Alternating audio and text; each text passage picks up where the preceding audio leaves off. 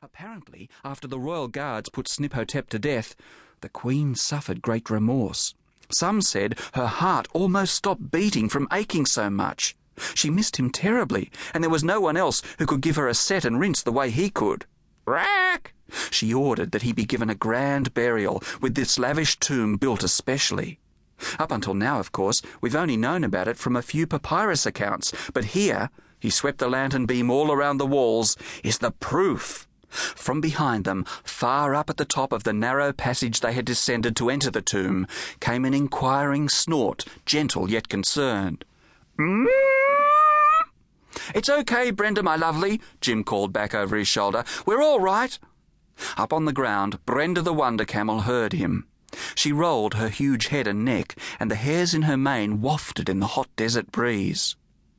It's a pity Brenda couldn't fit down the passage, Doris perked. It feels funny not having her here with us.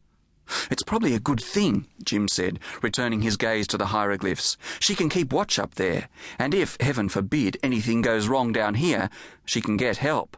What's going to go wrong? Asked Doris. Even though she'd accompanied Jim into many such tombs, being underground or in confined spaces always made her edgy. Jim put down the lantern and slung off his knapsack. Don't worry, my dear, I'm just being precautionary.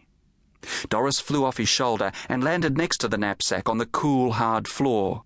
She watched as Jim took out his calfskin-bound notebook from one of his shirt pockets and opened it to a blank page. How about you start deciphering some of these hieroglyphs, he suggested. I'll note them down in my Record Those Ancient Snippets for Posterity jotter. Maybe we'll even find the directions to Sniphotep's sarcophagus chamber. Rack, let's get started. Which wall first? The archaeologist-poet removed the pencil from the jotter's pencil holder and tapped the point against his chin. How about that one with the royal scene of Nefertari being crowned queen? As good a place as any to start, said Doris. She raised her wings and flew across the chamber, landing on the floor about 2 meters in front of the wall. Cairo Jim followed her and stood in the center of the tomb. Beneath his boots was a diamond-shaped floor tile which had an inlaid marble design of a pair of ancient scissors. He wetted the point of his pencil with his tongue and waited while Doris found a good place in the hieroglyphs to begin her deciphering. Let's see, she muttered. Somewhere there should be a name or something. She blinked, then jerked her neck up and down 3 times. Ah, got it. Ready, Jim? Ready, my dear. Here goes.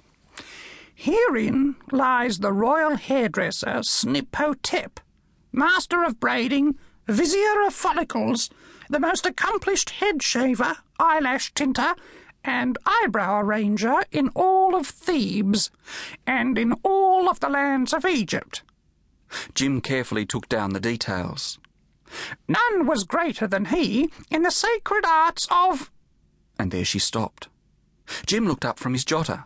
What is it, Doris? Have the hieroglyphs run out? Quickly she turned and blinked at him. Shh, Jim, listen.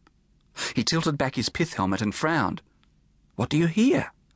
The macaw raised a wing to quieten him. Listen, she repeated. Jim strained to detect what she was hearing. After a moment he spoke. All I can hear is the wind coming down the passage from the sandhills above. No, Jim, there's something else, a sort of... Then Cairo Jim's ears became aware. Swoggle me subterraneously, he murmured. Doris blinked nervously. A low rumbling was coming from somewhere underneath them, slowly, almost unnoticeably. It was growing louder and louder. A plump bead of perspiration slowly dribbled from under Jim's pith helmet, down his forehead, into his right eyebrow. Doris stayed where she was, motionless. Only her eyes moved back and forth. Then Doris felt the vibration. Coming through the floor, it spread up into her claws, legs, and belly. In less than 2 seconds, all her feathers were a judder. "Raak!" she screeched, lifting her wings and flying upwards to a shelf in the rock wall. She landed on it and called down to Jim. The floor! The vibrations had risen up into Jim, too, up through his sturdy boots and strong kneecaps, up through his legs and stomach, all the way up to the top of his skull. Those ancient Egyptians, he shouted to Doris, another example of their incredible... There he stopped, for what happened at that moment filled his shaking body with a deep, gut-clenching dread. Swiftly, grittily, the floor all around the diamond...